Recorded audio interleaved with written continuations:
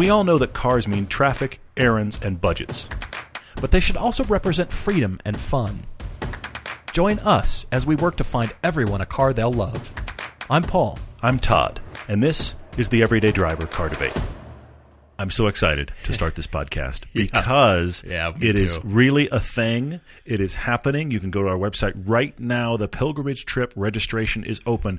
You can go to Germany and Belgium, the Ring and Spa, with us this fall. It's open right now. There are links to follow. Yeah, there are buttons to click. There are prices posted. It exists right now. There's I'm money so excited. to change hands. I'm so excited. This is awesome. It's live.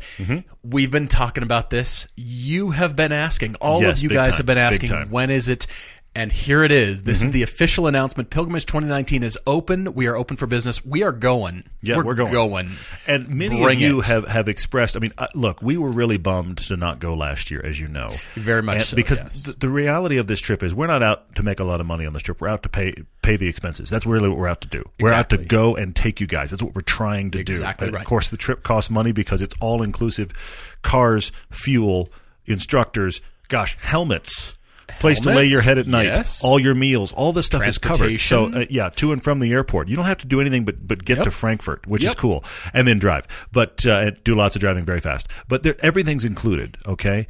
But last year we decided after reading some stuff, we thought, well, maybe we'll add Stuttgart. Maybe we'll add the museums. And that just made the trip more involved and more expensive. Yes, but that was based upon our feedback that we had gotten from prior attendees that said, hey, it would be cool to do this. And we did. It blew the budget a bit. And so good news, the price has been reduced substantially. We took those items off. And if you want to go do those, we highly recommend them. Still come early and go do the museums. They're brilliant. But that's not part of the trip this year. And we have done everything we can this year. Plus, the exchange rate's working in our favor. This may be, I actually haven't done the cross-reference, but I think this might be the cheapest we've ever done this trip. I think so. And so we've worked hard on this price. We have. We're pleased to present the price. So please, here's how to find it. Go to everydaydriver.com, and under the Adventures tab, that will take you to the adventures that we're planning in 2019. And right dead smack in the middle is the pilgrimage trip. You can see it September 29th to October 3rd, 2019. You can see it right there in the middle, and this is now open. So click the now open button, and then all the FAQ, everything you need to know. You can certainly email us if you do have more questions, but it covers cars, the length of time, and then when you do sign up, it tells you the deposit, when it's due, when the registration closes. All those things are answered right here on the website. Yeah. So it is open right now. We are the first week of April, so that's awesome. And I'll also, registration will close in June. Just so you know, because we have to close this trip so that we can actually lock in cars. We are locking in cars to people this year, which is very cool. So that's where the deposits are going. We're going to lock in cars to people. I'm so excited. I barely stand myself. Cool. All I want to do is just talk about this trip. I shouldn't. We should move on. But I'm excited that it's really up. Many of you have emailed. As soon as we – isn't this always how it works? As soon as we decided the trip wasn't happening last year, we started getting a bunch of emails about, when are you going again? Yeah, right. So all of you that have sent those emails, we're going this year. Let's go. Well, there's another thing on here that is new this year, and it's a comparison to other trips. We had somebody go with us for the first 2 years. His name's Ted. He's been on a lot of trips. His driving has improved dramatically. And so he's been on various other trips and gives a comparison breakdown that you can read about what you're getting out of the trip, out of going with us. And we'd love to have you. So this is an invitation. You're invited. Please Set come. the money aside. Please come. It's awesome. Less money this year than it has been in the past. That's the good news. But you're going to Europe, which means it's not cheap. Let's be honest. This is an expensive trip for cars. Look, I'll say this. Yes. If you go to your local track, you drove there this morning, hundreds, and if you actually pay for maintenance on your car, possibly thousands of dollars went out of your wallet today. Go to Europe and do that.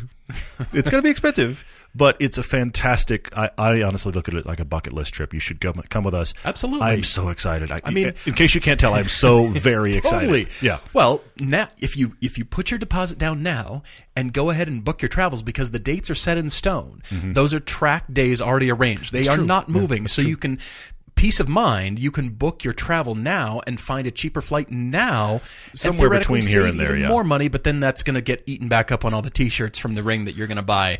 So just I'm saving you money so you can buy swag later. It's hysterical every time we go to that one souvenir shop, which has everything Nürburgring you can possibly imagine. And people are putting on like nice jackets. I know. Expensive hats, and they all say Nürburgring on them. It's very funny. And I've wound up here in Salt Lake hanging out with some of those folks to have them walking around in this gorgeous Nürburgring jacket. I'm like, I knew where I was standing next to you when you bought that. That's really cool. Anyway, yeah. A couple of my ring shirts got stolen, by the way. They were in my luggage, and so I need to go back and stock up for no other reason. We're going back I to need shop to stock fashion. up on T-shirts. That's from ridiculous. both tracks because we want to rock the T-shirts too, along with our stuff too. By the way, you can find that on the store, on the website as well. But yes, Everyday Driver, go to the website and then go to the Adventures tab there, and you've got all the information. Oh, yeah. Lots to do. We've been promising, and here it is. We're already shooting Season 5, speaking of lots to do. Season 4 is playing now on Amazon. Thank you to all of you that have been watching it and sending us commentary about it. We appreciate it. Also, you've been doing ratings on Amazon. Thank you for that. That really is helpful. It really is. You have to pick Season 4 before you do your rating, but you're already rating it. We love that. You can get it on Vimeo internationally. If you're not, okay. You know what? Hang on. Wait. Just hold everything. I should answer a question that we have. Oh, okay. Right now, because it relates to this right here. Okay, great. Okay, great. There is a question, or actually almost more like a comment, from Chad on Facebook. Okay, all right. Chad's in Canada. Now let me. I'm going to try for a second to unpack Amazon a little bit, and that's hard because they're a monster company. The way we interact, break down Amazon in 10 minutes. Let me tell you, not going to happen. Brace yourself. The way we interact with Amazon, okay, the way we get our stuff on Amazon, interact with them, has limited countries at this point. I can't explain why. I don't begin to understand it. I also don't understand why those countries are also not included as Australia and Canada. I don't get it. But if you're U.S. or UK, you can get it on your Amazon Prime, all 4 seasons. Okay, Canada. Thank you to all of you Canadian listeners, of which there are many. Yeah, for you sure. have been understandably complaining that you can't get it on Amazon because you're Canada. What the heck? I still don't understand. I could walk there if I wanted to take some time. Okay, I should anyway, let's take move. A little bit of time. It's going to take some time, sure. But you get my point. Yes. So I mean Utah, not in Texas anymore. Salt Lake has non-stops to Toronto. Of course they do. Yeah, but it's anyway, very easy to get. So, but here's what's interesting. Chad said that all of the stuff that is free on Prime, he can't see in Canada, but the stuff that we're charging for, because it's the newer stuff, he can actually go in, find our Season 4, and buy the episodes individually. I don't even understand how that happened, but I'm thrilled that it did. So if you're in Canada and you have Amazon Prime, you can actually find our episodes for Season 4.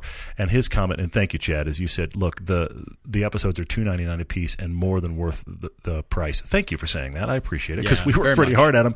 So thanks for that. But he said you can if you're, and I'm not in Canada. I don't know this. He said you can on Amazon Prime right now get the individual episodes.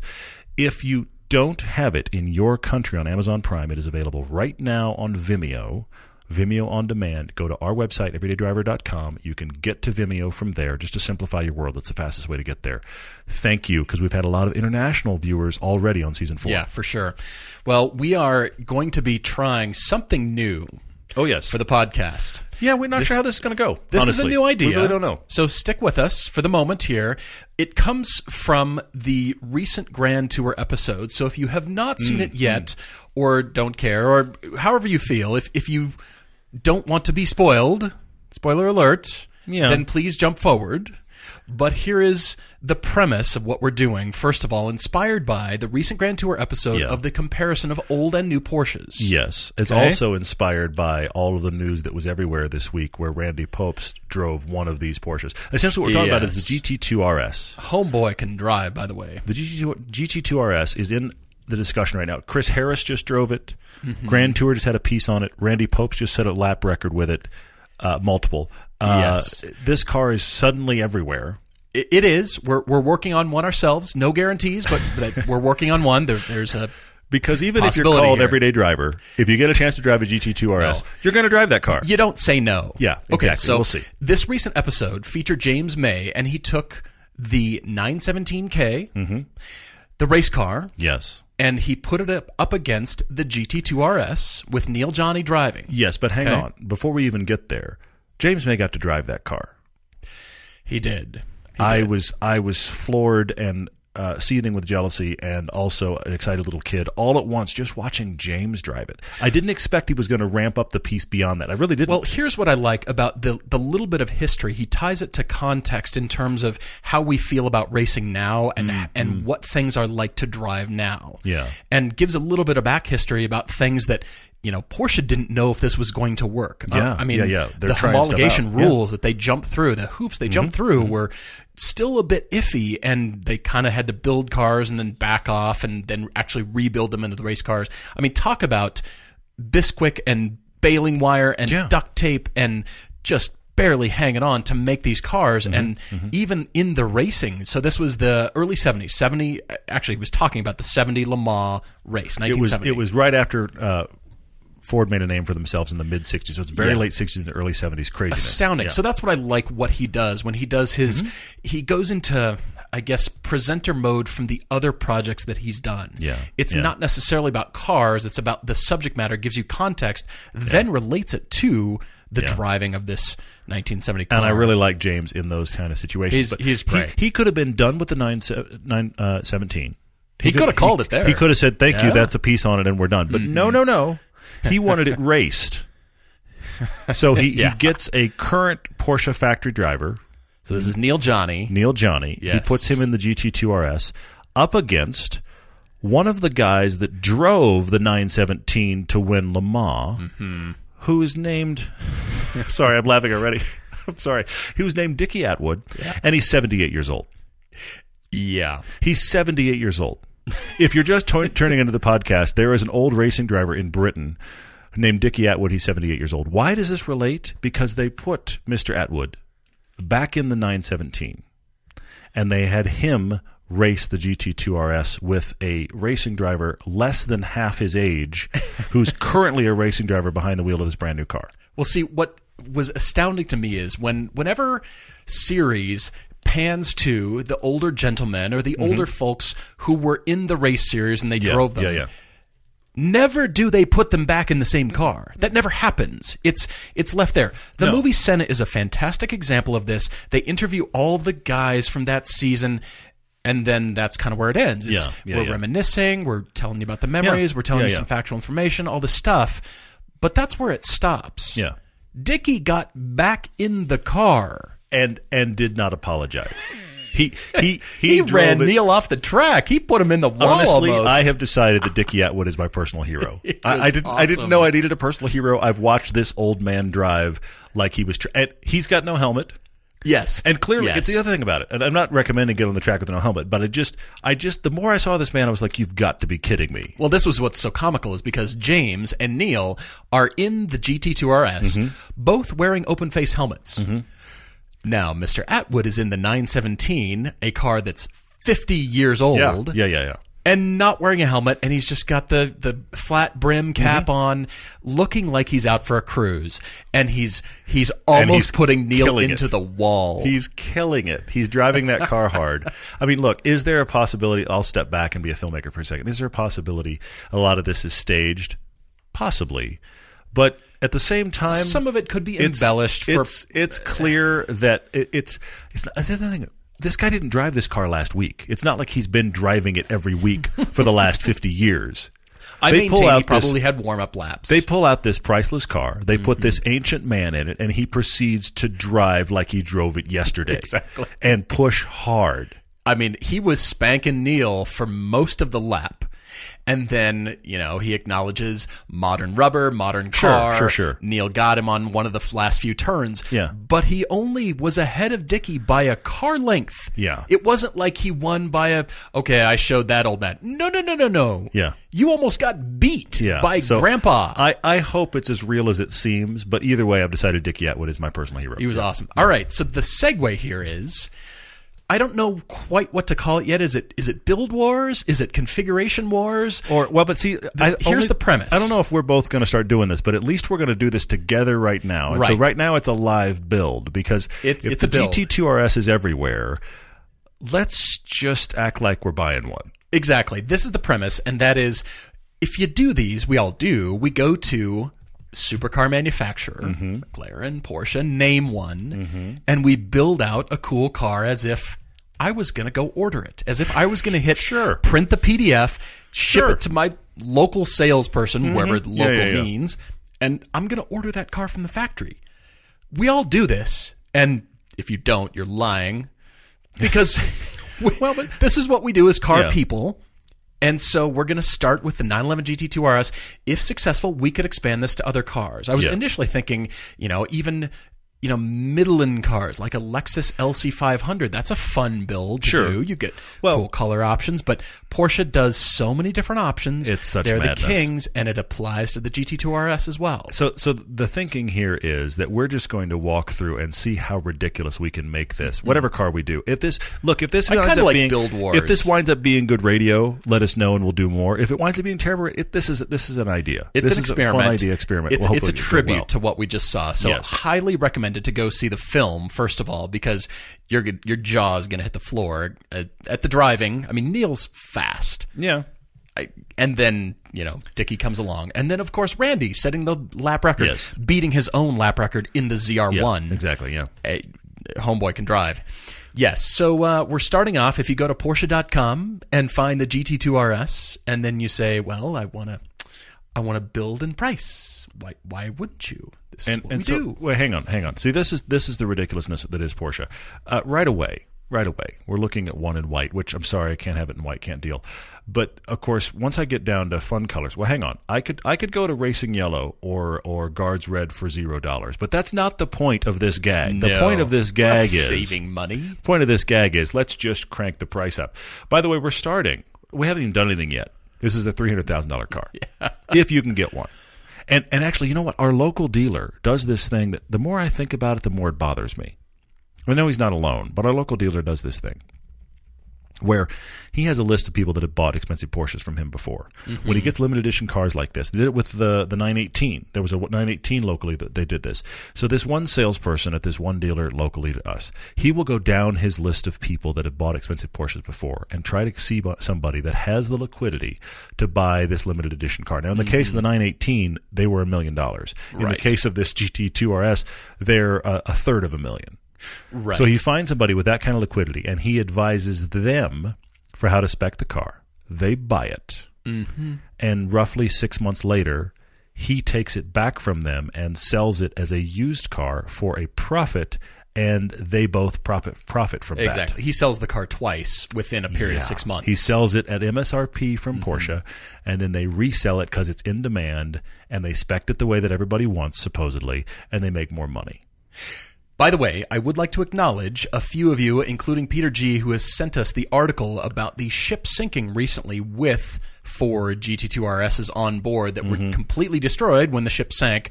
It caught fire and sunk off the coast of France.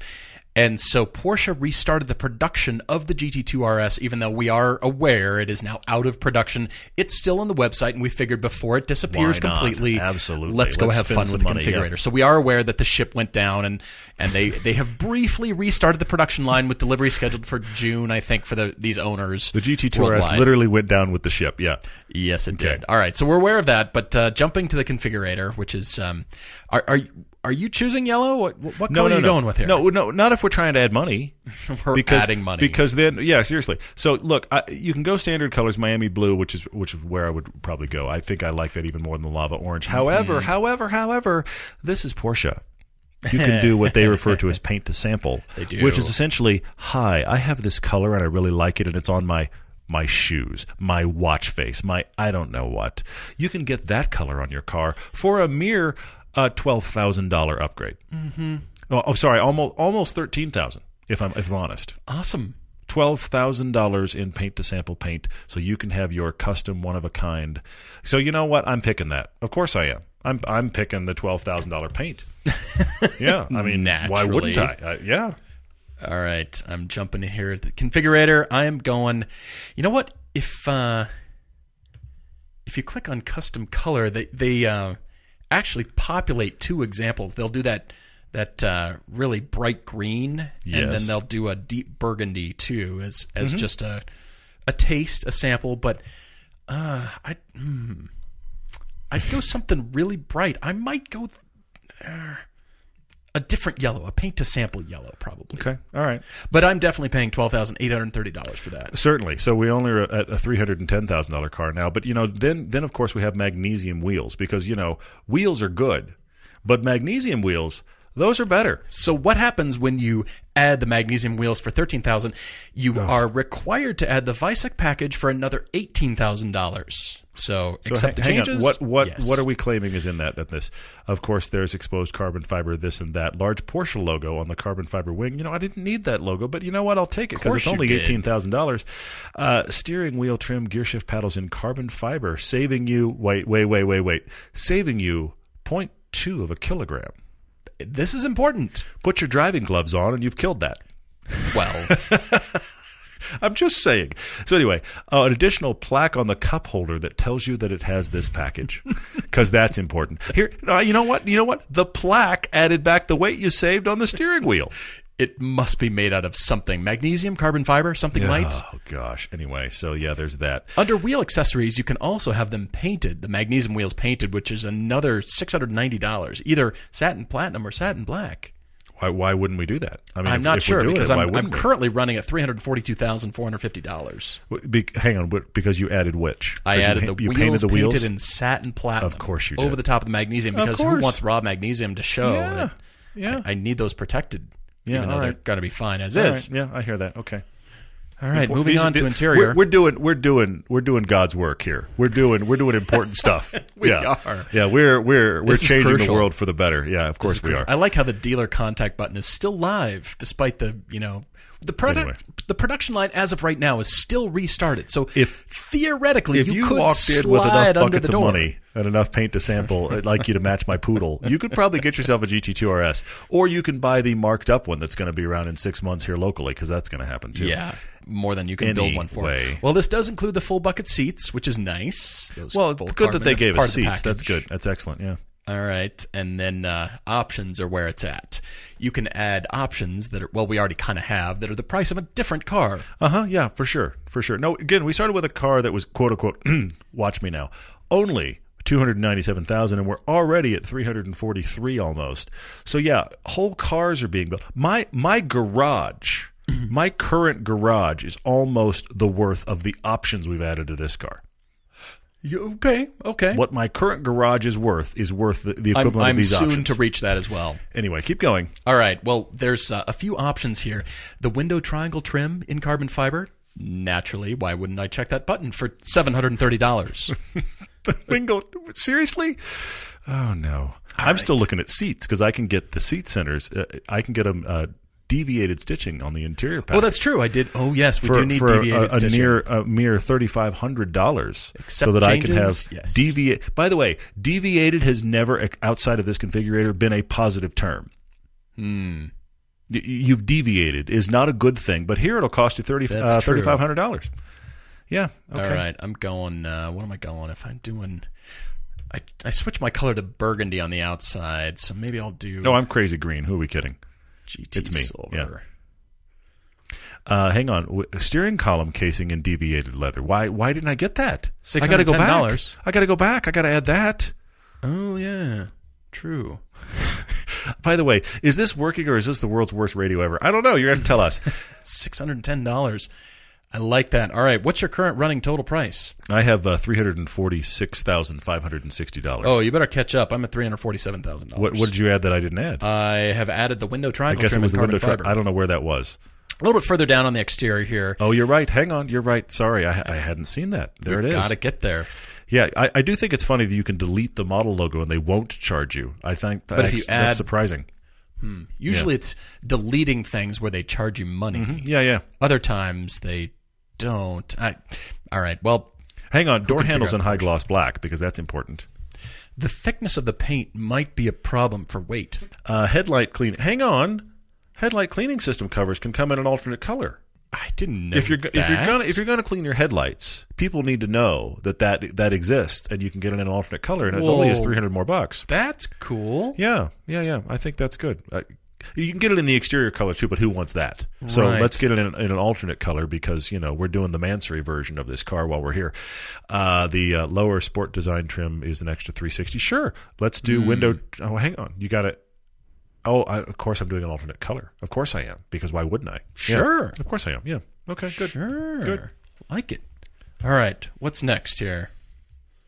Wait, hang on. I've got to add another option to my lower trim of the Sport Design exterior mirrors in high gloss black. I only added $360 for that.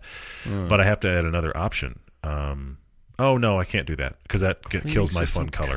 That's not fun. Painted and deviated color. I love hand the amount painted of deviation we're doing. Oh, do hand painted. Do things that are hand painted because that'll help. People must work hard on this. Oh, front axle lift system. That's the first thing we've come across that might actually be useful. That's the front actually, axle. It's $3,500, but it's actually useful. Yeah. Chrono package with preparation for lap trigger. I need that. And extended range fuel tank. Naturally, of course. We're well over $350,000 at this point. Yes, we are. Moving on, light design package. Ooh, LED headlights. Ooh, well, that's $0. No, don't do that. If it doesn't cost anything, I don't want it. Yeah, exactly. Light design package, auto dimming mirrors. I like that. What is a light design package? What are we doing? I'm not sure, but it costs money, and I need overhead console, area of door handles, rear seats. Oh yeah, we need lights in all those places because that's important. Especially for $510, it's practically a bargain at this point. Naturally, I'm at $353,000 so far. Well, good. You're making a concerted effort. I need a fire extinguisher. Climate control panel painted.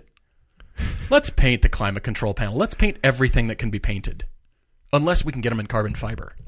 It just depends really on what costs more. But there's the air vent slats, just like on my Cayman. Click that twice. $1,700. Well, the slats, but then you can get the surrounds painted in a different color, and the surrounds as well adds another.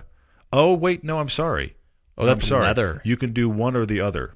Yeah, sometimes they don't let you do both. I mean, obviously, trim pieces you can choose, and there's separate breakouts for the aluminum and carbon trims. Unbelievable. I need the key glove, the key pouch, $540.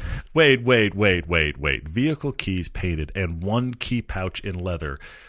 You painted the key and you gave me a leather. Well, I got to know what car it goes to when in my multiple car collection, I'm all color-based. I'm not going to have tags. It's got to be matching the custom color. And they probably have leftover paint. Shouldn't you get two key pouches if you're spending $540? That's extra. Why did you only get one? Are you kidding me? That's instrument extra. dials in guards red. I mean, we actually, you know what? I do have to have that. Yes. Yeah. Because I don't want them in white. I want them in red. Of course I do. Because that clashes spectacularly, by the way, with my green car. You can add the Sport Chrono stopwatch dial in red, white, yellow, or gray. Mm-hmm.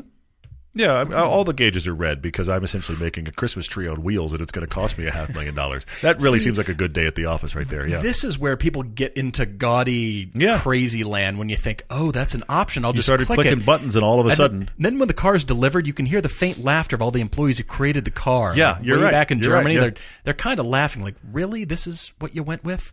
Restraint is hard, though, when you're in this mode. It is terrible. Seat belts in racing yellow, silver gray, or Miami blue. None of those really work with my car, except the yellow is a nice accent color. So it's really, I'm making a weird combination of Green Bay Packer colors and Christmas. That's really where I am. It's frightening. Yikes. All right. I'm going interior Alcantara here. Well, why you can wouldn't get sun visors in Alcantara? Because that's important.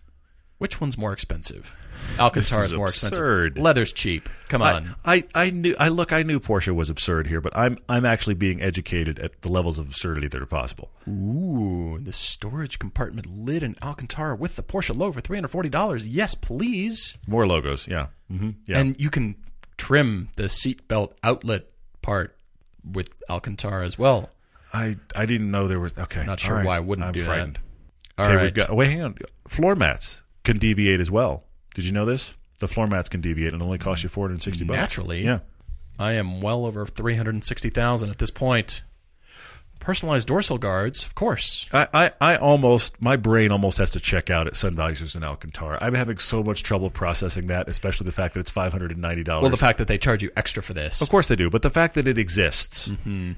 My sun visors are in Alcantara. Now you have to wear racing gloves to pull your sun visor down. Otherwise, it's going to, I don't know what's going to happen. The gloves are not included. Of course it isn't. No, absolutely not. And that completely offsets your weight of taking your logo off. Oh, did you see the pedals? Interior aluminum. Pedals and footrest, the dead pedal in aluminum. $630. Uh-huh. Nice slice of aluminum my there. brain is now melting. Bose surround system, yes, because at speed I'm going to want to be comfortable. and listening to whatever I want. All right. And then the Experience Center, you can take delivery of your Porsche in Atlanta or L.A. Atlanta is cheaper than L.A., so let's do... So L.A. it is. I mean, that solves that problem. Let's do California really. For sure. And then, of course, you can get into wheels and wheel accessories. Hang on. Here's the thing I do think is funny. They're not charging you extra if you actually do the European delivery. That is actually $0, but of course you got to fly to Europe. Yeah. So there is that, yeah. Oh, I suppose so, but only if it's first class. Yeah. I'm at $362,725. I'm at $366,605. Well, okay. All right. Come on. I got to do some more here. You need more key pouches. Decorative valve sleeves. Seriously. Valve with sleeves. the RS logo at GT. Done. What? And done. Hang on. Wait, I've got options. I could do black with the Porsche crest. This is important work, except that the decorative valve sleeves are the most expensive thing on there. So that's happening. I will say, in all joking aside, snow shades is a factory option. Yes, because I'm gonna. You know what? I'm gonna buy this as my winter beater, my $400,000 RS. Yeah, you can get the 20-inch GT3 winter wheel and tire set painted in platinum for $7,500. Yes, please. We got it. I mean, look, if you're gonna be a winter car, you got to have a separate set of wheels. That's common sense right there. Child seats. I will say, in Porsche's defense, it's a small defense. No. Here is the defense. I'm waiting because it's going to have to go a long way. Porsche is one of the last car companies that you can configure and really personalize something that is yours. Other car companies, it's good that you don't have as many options because it keeps away from the absurdity of this. Yes. But on the other hand, they are one of the few, if not the last car company that can truly make your car and your car only. You pay for it. True. Oh, yeah. But there is that benefit. It's truly, a lot of it is still handcrafted. I mean, the vent slats must be painted by a person. Seriously, yes. Mm-hmm. And there is that. So if you want a connection to the handcrafted, still very personalized, but then, it's wheels off and things get really ugly. And then, you see them again on DuPont registry and you think, who ordered that? Seriously. It was, you were spastic with the configurator and accidentally clicked all the buttons. I can get, now remember, this is the GT2 RS. I bought a track car. But I could still get my leather luggage set for $6,300. So that's going in. Quantity? Well, then you could change the quantity. Let's get a couple of them if we're going to get a leather luggage set. And then also while I'm here, by the way, I have to say this. Covercraft makes every possible car cover you can imagine in indoor, see-through. I mean, seriously, like you can get a see-through indoor one. You can get a really nice indoor one that is like a really nice, feels like a great cloth and it perfectly fits your car. It's like a fleece for your car. It's very much like a fleece. You're right. So you can do that. You can do the killer outdoor ones, all this kind of stuff. Porsche offers an indoor car cover for $315. I guarantee you that's more than you'll spend at Covercraft. An outdoor car cover for the same, and then an indoor car cover with the GT2 RS design on it, which I guarantee you if you called up somebody at Covercraft, they would do that for you. That one is $583. Indoor car. By the way, indoor car cover means you can't use it in the weather. Mm-hmm. You spent $83 on it because it has the logo. Well, so I of see course what I'm you're picking getting that at. one. We're saving you money here by using Covercraft. We are, yes. And especially with the everyday code, it'll save you 10% off your order. So I can definitely see that. I wasn't able to pick that. It just kicked me out.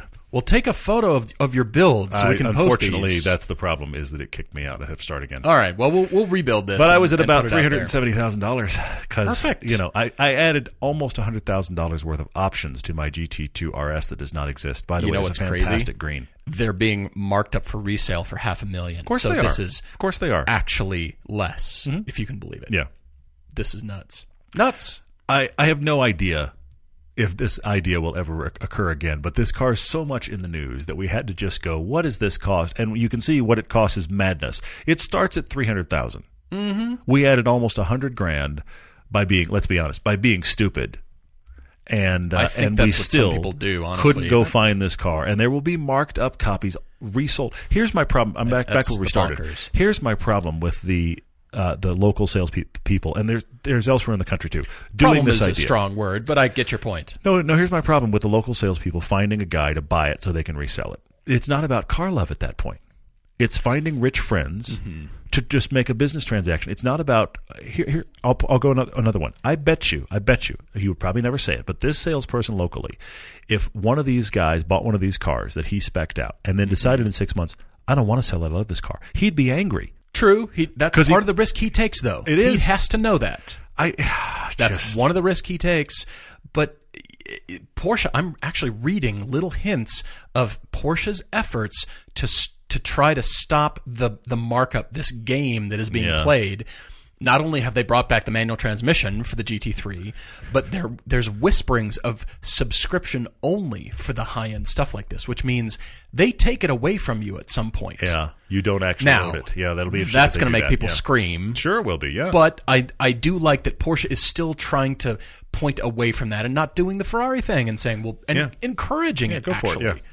I do like that part. Oh, all right. gosh. Well, we've got a great debate coming up after the break for Sam in Australia. He's written to us. We'll take a quick break, guys, and we'll be back.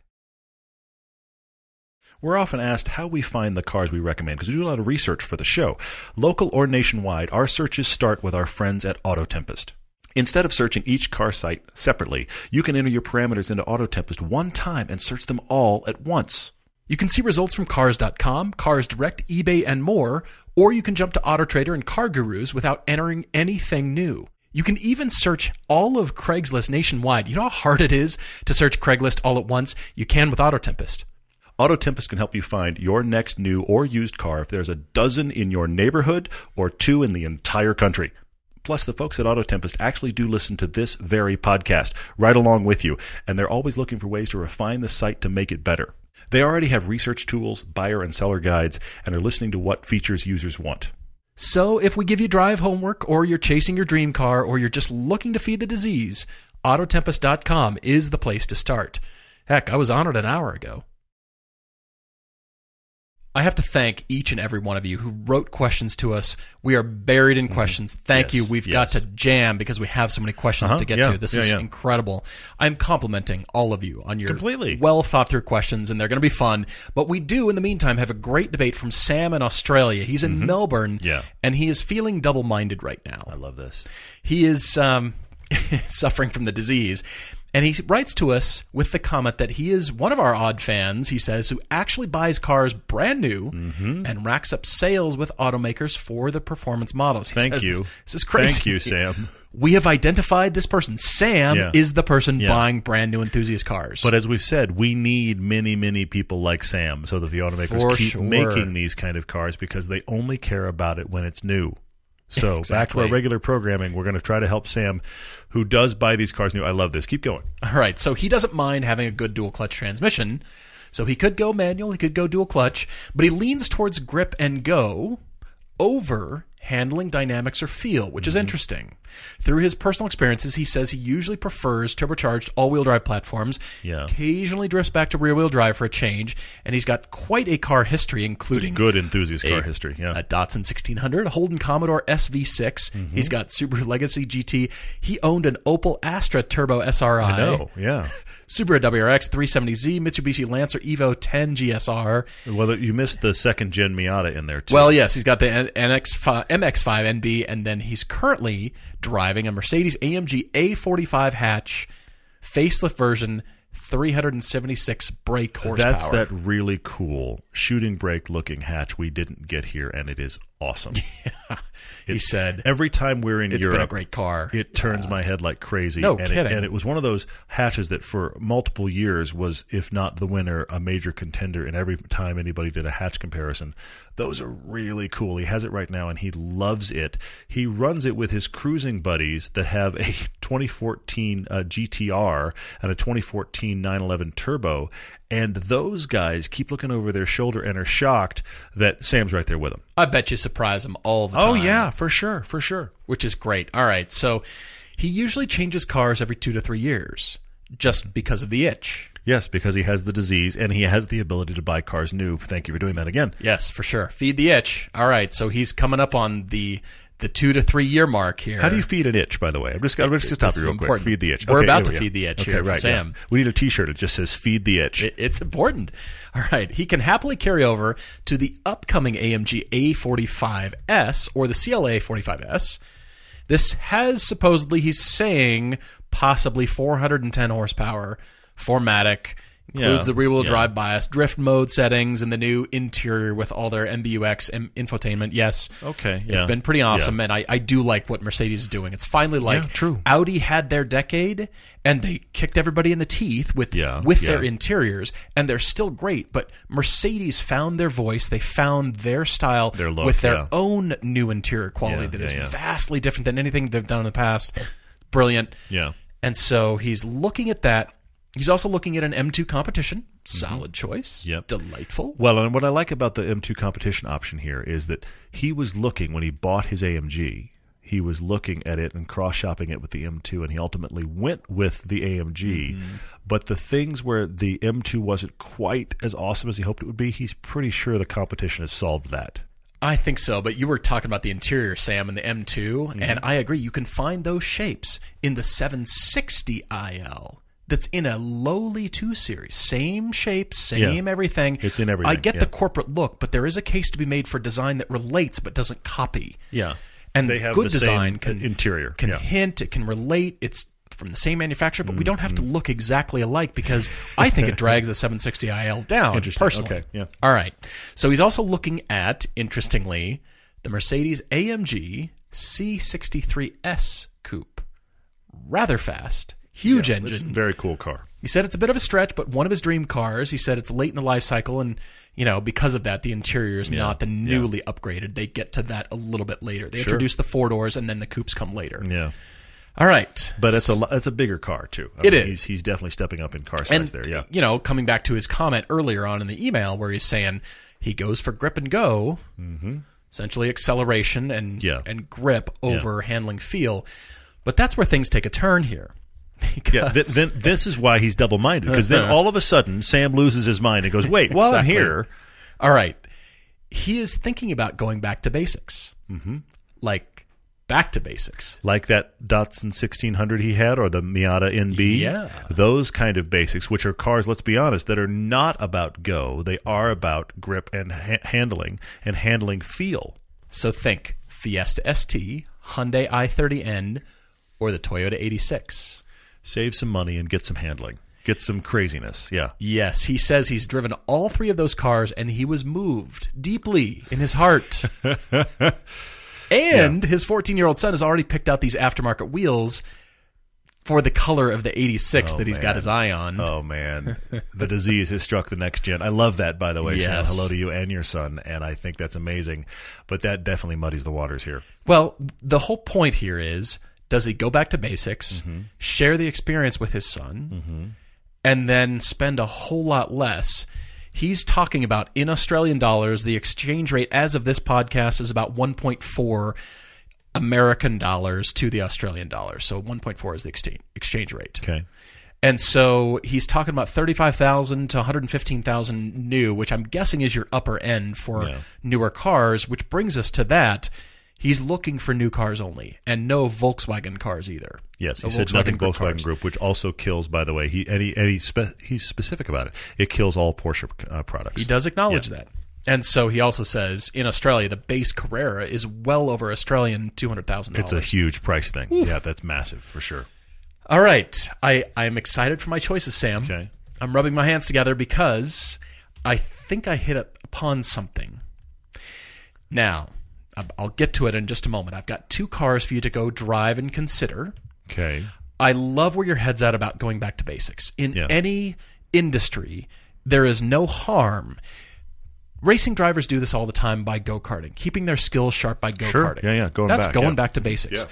Designers and artists do this all the time by just doing basic sketching of, houses are pretty straightforward forms, rectangles and triangles and, the roof line, and then you add details in. But going back to the basics is never a bad thing. It reminds you of where you came from, and it keeps those basic skills, those reminders of color read, texture, whatever that is in art, and whatever skill that is. So I do like what you're thinking. But these cars, I think, could sit right in the middle. They are a little bit spendy, but there is one, I think, that fits the need for something new, but it acknowledges the new direction you've got with your son. Okay. Okay? All right. So the first car is, you need to go take a look at the Lexus RC350 F Sport Coupe with a drive-away price for $86,581. If we're considering the $35,000 to $115,000 range, I think that's right pretty much in the middle. Yeah. Pretty interesting car. You've looked at the BMWs. I think this is a special car. Honestly, the more that I spend time around Lexus, especially the LC500, that's out of your price. Is a special car for sure, yeah. And the RCF Coupe is out of your price range. Those are $148,000. I'm intrigued for this. I'm intrigued by this because you said also in your email you've got a separate track car in the works. So you don't need this to be a track car. True. You've got a short commute. You hit B roads. But, okay, this is just the fun machine kind of thing. It's a special car. That also led me to a very different special car. It is the Australian Premier Edition Alpine A110 priced at $106,500 Australian. Thank you, and we're done. That's where I would stop. I haven't even driven it yet, but yeah. Okay. Yes. All right. I hear you. I want to go one past that. All right, please do. And it is a car we have not driven yet, but that will change very shortly. It's not going to stop us, yeah. No more saying about that.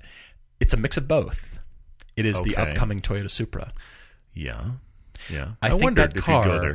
Could fit what you're looking and sniffing around the 86 for its back to basics kind of feel, but yet it seems like because it's not the next notch up in your car ownership, that's what's holding you back. And so here's a new car, new platform. Yeah.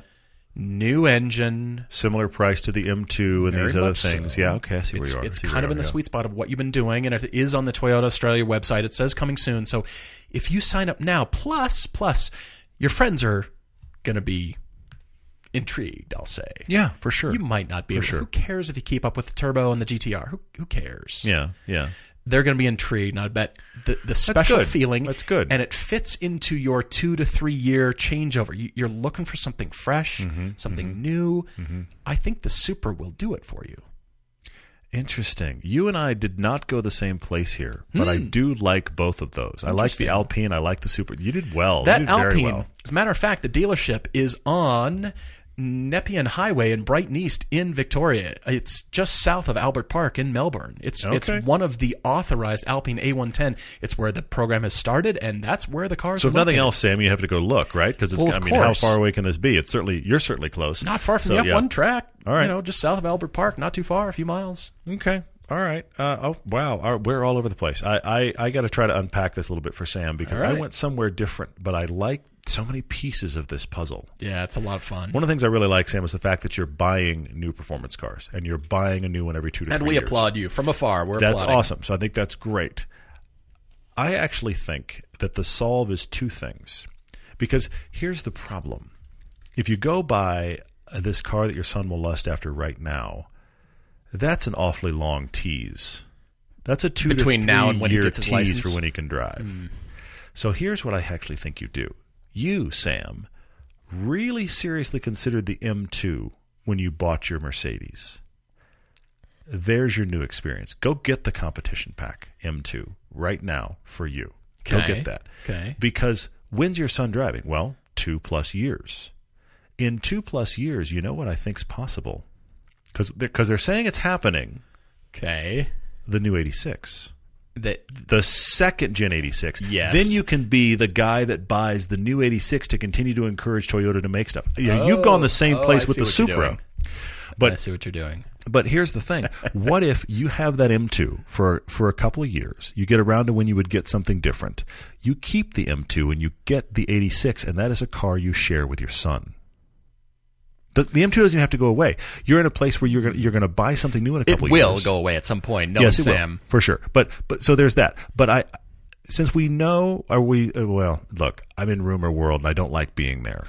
That's my only sticking spot. But we've read places where Toyota is apparently claiming they are doing a second gen. Let's hope they are. Is it an announcement or is it still hearsay? It's still hearsay. You're reading it more and more. I stay firmly conservative in the hearsay camp until the car exists and I'm looking at it. Until we see it coming soon on the website. That's where you and I are very conservative. Yes. But I'm reading it more and more places, and it makes me think, okay, in a couple years, what's the status of that car? Because now your son is arriving at a place where he can drive, and you're arriving at a place where I've had a car for a couple of years. If you get an 86 now, 2 years from now, you're going to be bored of it. And your son's going to be just getting to where he'd like to drive it. Now, maybe that's the other solve. But I think the 86 for you is going to be a disappointment because you're a guy that likes power. So M2 competition with the upgraded engine, super fun. It solves the issues because you didn't feel like the original M2 was enough of a specialized M car. The competition solves that. You almost bought it last time. So let's go solve that problem. That gets you power. It gets you a car you already liked. I bet you in 2 years that car's still going to be worth a decent amount of money if you want to get rid of it. But maybe you don't. Maybe the next thing you do is that updated 86 for you and your son. This is my primary place to go. There's lots of ifs. It's a big swirled if. in there. I kind of hate to recommend something that's on the rumor next-gen place, but I like the fact that they're saying it now because 6 months ago they weren't even saying it. They weren't even acknowledging the question. Well, I'm seeing and hearing things about the next MR2. Yeah. That's also starting to swirl around and mix around in the ether of, I don't know if that's enthusiasts saying, Toyota, make this since you've committed now to the Supra, and that seems to mean we're moving forward with things, right? Yeah. Well, maybe not. Yeah. We're not sure. I see where you've hit on a sweet spot, I think, with the Supra in a lot of ways because you're in M2 shopping territory. But you are new experience in a complete way. I get that. And yet you've still got more power than the 86, which I realize is a low bar. But you do have more power there, too. Brighton Alpine. BrightonAlpine.com.au. It's on Nepean Road in Melbourne. I actually want to get on the plane and go there because I'm desperate to drive that car. Drew actually asked in questions as we're headed toward questions. Drew asked in questions, what car do we most want to see here, and why is it the Alpine A110? No kidding. I agree with you, Drew. That's my number one car. Apparently, we need to go to Melbourne. Plus, you just had the F1 race. Surely you and your son go. We have a lot of Australian audience, which is awesome. We do. Thank you all really for writing to us. We've had other Australian listeners write to us, and we're sorry we haven't gotten to those yet. We really appreciate you guys writing to us, and it's fun to explore that market as well. We are jumping to questions right now. By the way, if you've got your own debate, everydaydriver.com or everydaydrivertv@gmail.com. Either way, so you can contact us there. For questions, I'm going to Max Goldberg on Twitter. Max, thank you for writing. All right. He has been writing this multiple times, and it has not been anything more than just time, and haven't gotten to it yet. But Max, thank you. He has written to us about the Rolls-Royce Cullinan. I did see this. He says, Paul, why do people find the Cullinan to be so ugly? Mm-hmm. He thinks it looks fine, like a Range Rover had a baby with a Phantom. Well, you're right. That's pretty much what it is. Maybe it was like well done. There it is. Yeah, high-speed mashup. Let's see what happens. This is going to turn out well. It's crash testing. It's crossbreeding. What happened there? Yeah. He says it is his second choice in the Rolls-Royce lineup behind the Wraith. Okay. I mean, okay. Well, it's like a 3-car lineup. Didn't know as you can get there. Somebody's got to be in second place. I guess anyway, so. Yeah. Cullinan, second place. Almost our top-selling car of 3. Yeah. Here's why, Max. It's proportion. You look at the Cullinan and look at the tall body side. Now, I agree there are some sculptural elements, and believe me, any flat surface that appears to be flat on a car has crown in both directions. It is not flat. Yeah. If it were ruler flat, it would appear to be concave to your eye. So it has crown in 2 directions. The U and the V, which is the world map for surfaces, is what that's referring to. Yeah. And so it has some interesting, clean surfaces. I agree. But look at that tall body side and look at the proportion of the DLO, and I'm going to teach you some designer terms. DLO stands for daylight opening. It refers to all the glass around the car. Yeah. So the daylight opening is almost as tall. It's more than 2/3 as tall as the body side of the Cullinan. So therefore, it looks like a wedding cake. It's the tiered effect. It doesn't look like a Range Rover where they've got a tall body side and very mailbox window openings that make the proportions to your eye so very different, and therefore it seems faster and longer and more beautiful and cleaned up. Whereas the Rolls-Royce, you could almost stand up in this thing. It's like Rolls made a Sprinter van.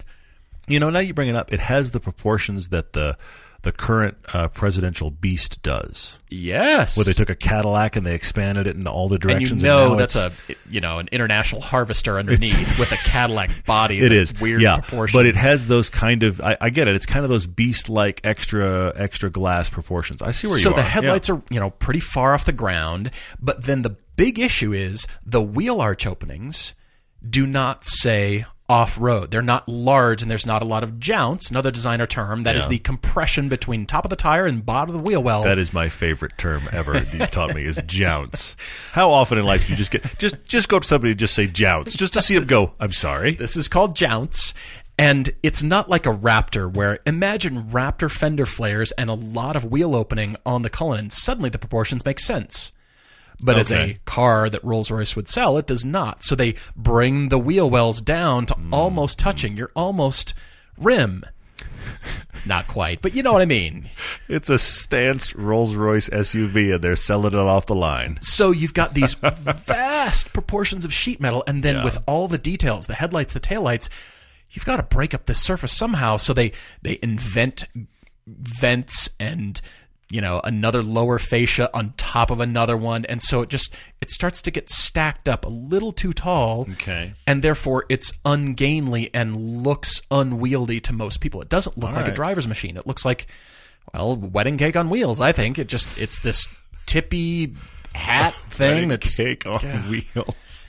I see it. Whereas in contrast, like I said, the Range Rover, and you compared the Bentayga, which has elements that are also good, but it's also kind of a weird, smooth Bentley proportions on something, the same chassis. Check out the Urus, the Lamborghini Urus. And the Audi Q7 and the Porsche Cayenne. Also big. They've got the tall proportions, but yet there's a lot of surface breakup for your eye. What are you showing me? Oh, you're showing me the Cadillac Beast. The Beast. That is a... See what I'm saying? That is a Duramax huge diesel honestly, underneath. But here's the thing. You look at the Cadillac Beast, and I'm sorry, this just didn't turn into a radio podcast, but think about the last time you saw the presidential limo. That's what I'm referring to. And they built it during the Obama years, and it is called the Cadillac Beast, and it's not really, I don't know how it's really a caddy, but the point is, it's Cadillac with badge only is all it is. It has these expanded proportions in the similar vein to the Cullinan. I feel like, now that you're kind of explaining it that way, I feel like this is in a similar vein. See the jounce on the Beast? I see the jounce. I'm sure it's an off-road machine underneath there that can drive through the apocalypse with an air and the Cullinan filter or whatever. The Cullinan, the addition thing is to the Cullinan, all these fine, thin details that don't match with the proportions. All right, done with the Cullinan. Moving on. More questions. Okay. I have a feeling that could continue. I could slag on the Cullinan David, quite a bit. On Facebook, you said, any advice for teaching the wife to drive a 6-speed? You already tried yesterday. It didn't go well, but you were cool. There was no fighting. David, landmines and rakes everywhere. What's in here? Boom. David, I'm going to add this to my list. I may have mentioned this before, but add this to my list. There are two things that I've come across in life that you do not teach your spouse. One is downhill skiing, and the other one is how to drive stick. Because here's what you have to do. This is when wife swapping works gorgeous. It works fantastically well. I was going to say, wow, where are we going with this? I know. Family friendly. It's still a family friendly podcast, but seriously, this is when spouse swapping works wonderfully. Because hopefully everybody has not turned on the podcast right when that. Anyway. But stay with me, because it doesn't matter, David. I don't care how cool you were. You were in your car, which she identifies as something that you hold as precious, and you hold her as precious, and those two things are now not getting along. She and your car. Okay, so this is the thing that happens when I want to teach my wife to ski. Don't do that. Please don't do that. I actually had a day when I early on in my marriage, I was on a ski mountain with my wife, and we were working at a harder level than she could ski, and my buddy I was with and his girlfriend was in the same situation. And we went, wait a minute. Because every time I would try to help my wife, she'd get frustrated because I was trying to help her, but she hated that she wasn't doing as well as she wanted to and all this kind of extra stuff. The minute that we swapped and I instructed my friend's girlfriend and my friend instructed my wife, everybody had a great day. So my point is, I think the best way for you to do this is to have someone else instruct your wife, even if it's in your car, to remove that extra layer of responsibility that she feels. And sometimes it depends on your relationship and the people involved, but sometimes there's also this thing where you want to do well in learning this thing because the person you love is trying to teach you. There's that as well. Oh, sure. And so you're disappointed in that now. If it's not the person you love trying to teach you and you're letting somebody else down, you don't care. You're going to learn it or you're not. I think you have to remove yourself from the situation. I really think that's the best advice. Interesting. All right. Quickly to Instagram, Paxton W asks, what elements make or break an interior? My strong feeling is ergonomics, and it is how fast you and I can sit in a car and become comfortable with the car, but yet still feel fresh, new, interesting, delightful to be there. It's got to make sense. And it's much like the choir teacher teaching the choir a new song. Okay. How quickly, there's time signature changes and all these new things to learn. It feels strange at first, but can they pick up on it very quickly? Then you can see, you can see it come out. Same kind of thing with what we do. We're looking for, I don't want to open the owner's manual ever. Yeah. I want to be able to figure it out. And, that's pretty intuitive, and it leads me somewhere. This is what most people do. If I need to open the owner's manual, fine. Yeah, but you're right. You want to sit down and you want to think, okay, I'm looking for that, and the place where your eye drops happens to be very close to where it is. So the issue that will always remain is the proliferation of technology introducing new features that is combined with ergonomics. Because not only is it a new feature that you don't know what it does and how it works, it's got to be intuitive to learn very quickly. Then you add on top of that new materials, colors, finishes. The example is Mercedes. We're not using quarter cut wood anymore. We're using, in some cases, book matched or whatever for the luxury cars. We're using, just different cuts of wood to indicate a new feel. All those kinds of things come into play. It's a huge, important part of the experience. Wow. Okay. That's awesome. Okay. Cars and comments on Instagram. Manual transmission cars with long gears. He's asking about current Porsches or the GT350 or those cars where at the top of second you're doing 80, 90 miles an hour. But you don't have to floor it. I mean, you don't have to go to red line. But the point he's making here would it be more fun? Is it more fun to have cars with shorter gearing so that you actually have to do some work? Because if your entire life of the car could be done in first and second, why do we have 4 or 6 more gears? Sure. You know what, man? I totally agree with you. I prefer shorter gearing. Now, a lot of times what's happening, and you'll see, I know the STI struggled with this for a while, where I think it was the STI, where to get to 60, you had to hit third. And so their 0 to 60 time was punished for a while because you could only get to like 54 in second before you would almost blow the engine. And you had to do a shift, and of course you're losing time that way. Sure. So a lot of manufacturers are doing these long, I hate to say it, they're doing long gears just to chase a 0 to 60 time. Unfortunately. And then as a result, you get a car that the top of second is 70 or 80 miles an hour, which is at the top of the speed limit for most places you'll ever drive. You have 4 more gears left, and now those upper gears are just about gas mileage. I am totally with you. I would be perfectly fine with 3 gears to get me to 80. Sure. I mean, I love the interaction. I'm with you, but you don't have to wind it out in every gear. You don't. You can short shift. Of course you can. You can just enjoy the experience. Sure. I mean, obviously, I work my way up and down through all 6 gears of the Lotus. Don't need to be there. Sure, right. But it's fun anyway. So, I mean, obviously, you're deciding. That's a great thing about the manual. You're deciding. But I agree with you. I would love for it to require. This is the thing about old hot hatches. You're grinding the gears all the time, but that's what makes it fun. You're wringing the performance out, and I do miss that. Manual brown Mercedes wagons for everyone. Oh no.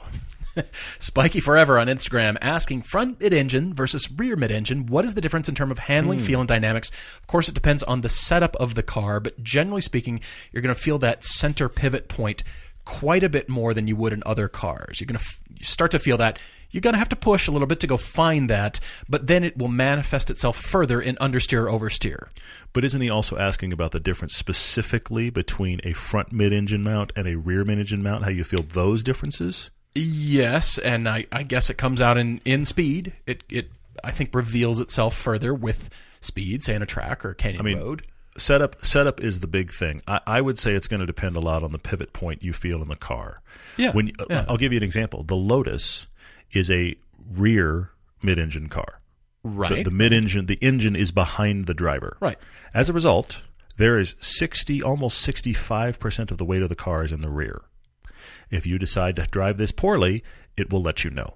because the back will come around. Well, sure. A front mid-engine is something like the Honda S2000, where the engine is technically between the axles in weight, but the weight bias is 50-50 toward the front half of the car. And so that is going to have a more benign situation if and when it spins. It's going to be more prone to do understeer than crazy oversteer, because once you get that engine behind you, welcome to spin when you do it wrong. Sure. I would say, contrast that with a Cayman.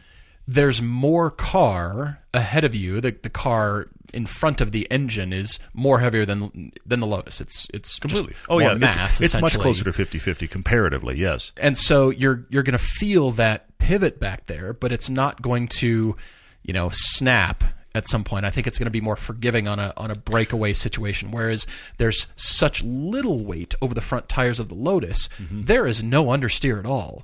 But when it goes, you're backwards in a heartbeat, and you can't control it. The Boxster Cayman is probably I think it probably is the most benign mid-engine platform in the world.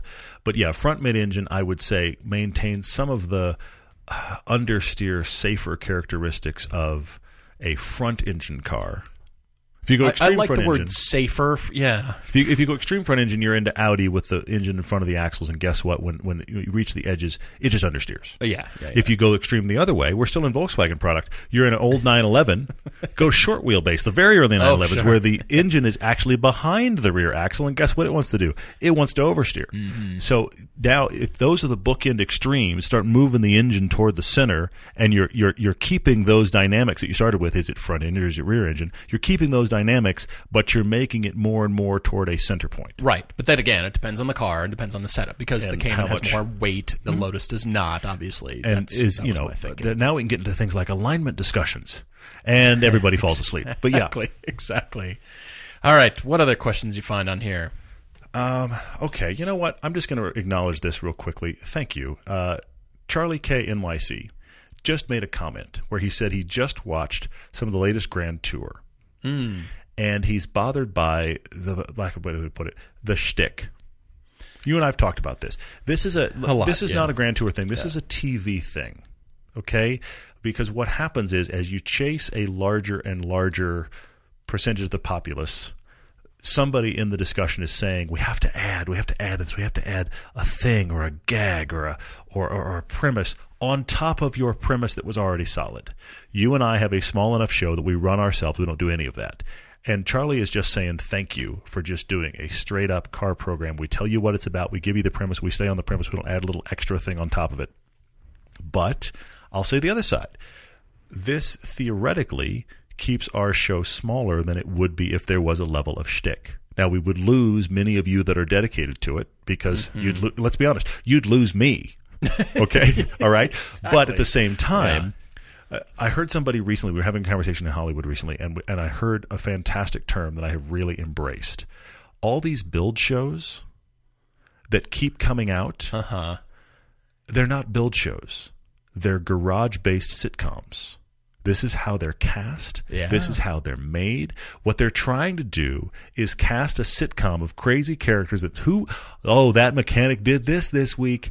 That is essentially the same idea as Cheers. It's the same idea as Friends. It's just you didn't cast actors and write scripts. You just cast a bunch of crazy characters that have to already work in a garage, and you gave them a scenario. This car is not going to run. What if this car didn't run? Let's do an episode like that and see where it goes. They're garage-based sitcoms, and there is a large percentage of the population that actually would rather watch that than a show that just goes, here's this car and here's what's up. But you and I want to do the here's this car and here's what's up show. Charlie likes it. Charlie, thanks for saying so. Yeah, absolutely. All right, Hot Rod Alex asking, is it worse to have a four-wheel drive vehicle designed to go off-road and it never sees any dirt or mud, or have a sports car and you never open up and you just baby it? Isn't that Ferrari owners everywhere? But I digress. I think it's the sports car, and here's why. With a 4x4, you can use it for other purposes and get use out of it. You're carting your family around. You're going on big road trips. You're doing stuff with it that's not off-road, but you're filling it up with gear and stuff, and you're using it. You're giving it a level of utility. I see where you are. Whereas the sports car, there's only one thing to do with it. Yeah. And that's open it up. Its purpose is supposed to be just to drive it hard. Exactly right. I see it. I mean, you could, we talk about the usability and feasibility of various sports cars and integrating them into your life, which they can do. But if you never actually go do something with it, I think that is the worst of the two, honestly. Interesting. It's kind of tragic. You're never knowing that feeling. Whereas a 4x4, you can get plenty of use out of it without it ever seeing mud. I mean, LA is full of them, so they packed full of people. Yeah. Airport transporters. There's lots of uses you can do. Yeah. Sure, I see where you're going. Yeah. So you put it in four-wheel drive low when it rains in Los Angeles because, oh my gosh, it's raining. Well, even if the sprinkler is kind of off and it comes out in the street and it's not... Use that four-wheel drive. Got to get around that. We got to do that for sure. JD Quinley on Instagram said, what do we use when searching for cars? I hate to say it. You've called it out. I will say it. We actually do start with Auto Tempest, which is why they are a sponsor of this show. Absolutely, and the thing about them that's cool is you can put in your search parameters once and you can scour the internet from that one setup, which is why Auto Tempest is a fantastic place to start. You may wind up, who knows what weird part of the internet you'll wind up on, because that's what the internet does. But if you start at Auto Tempest, you can put it in once and simplify. I had a comment from Ed the Sled here about me mentioning angstrom units in the review of the 914. And yes, you did. He is a physicist. He appreciates the comment. Ed, thanks for saying so. I got into a discussion one time, and we were with another guy, and we were talking about your tires and imagining your tire wear as if it were a roll of tape. Unwinding wherever you drive, 1 angstrom thick. Angstrom is 1/10 billionth of a meter, and it's used to measure wavelengths of light, which is only physicists will use this measurement, named after a Swedish physicist. So we slice the onion so thinly. I'm always thinking of metaphors and ways to describe a very slight variance, even though it's there. If you would like to hear Paul land the plane while using angstrom units in a car review, you need to watch episode 5 of season 4. That is the Griot's Garage episode where we actually drive 2 cars out of their collection. That is a fantastic Eagle E-Type that I am still having a kind of a mental love affair with. And Paul, we also drive that 914 that is like no other 914 we've come across. And he actually uses that metaphor and makes it work. I got to tell you, when I first came across it in the raw footage, I went, no. I hadn't even told you that. I listened to the raw footage, like, no, that's not happening. And I listened to it again, it was like, okay. All right, I see where you're going. But it was so out of left field, and then you landed the plane, and I thought, all right, that's got to go back in. All right. There it is. All right, there's a question, I think, from Geese1RBM. Got a brand new Instagram account and talking about 4K not being viable for streaming. Is there any chance we will release 4K HD content for physical media in the future? To be determined, I think, still at this point. Yeah. It's something to be considered and talked about. We're doing, I think, the things that we are able to do at an accessible level.